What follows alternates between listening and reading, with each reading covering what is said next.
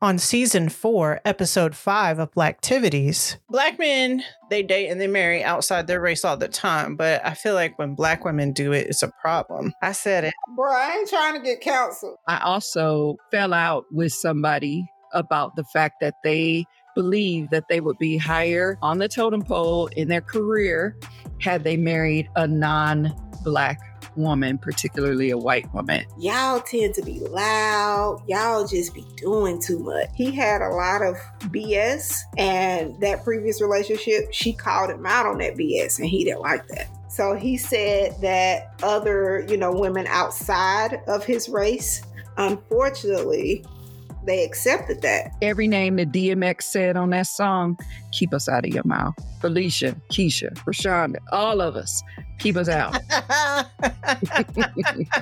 All women can tab some shit. Like Jonathan Majors said, he want a Coretta Scott King to be behind him.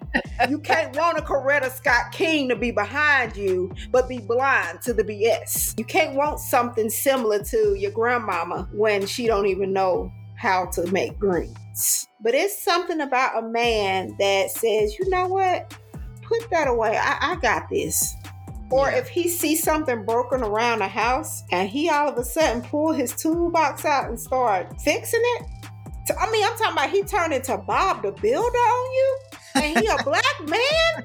Oh my God. That's baby. beautiful. Give me my laptop. Give me my tablet. I'm finna buy this man some loafers. I feel like a Black woman will allow you to be yourself, but she's also going to call you to excellence. Yeah. She's also going to call you to level up. Any good woman should. I am open to anybody dating whoever they want to, but I think about things like generational wealth. White saviorism is a real thing. Protecting them from Black women like they have to be protected from Black women. That's the negative feedback. Like, oh, how dare she?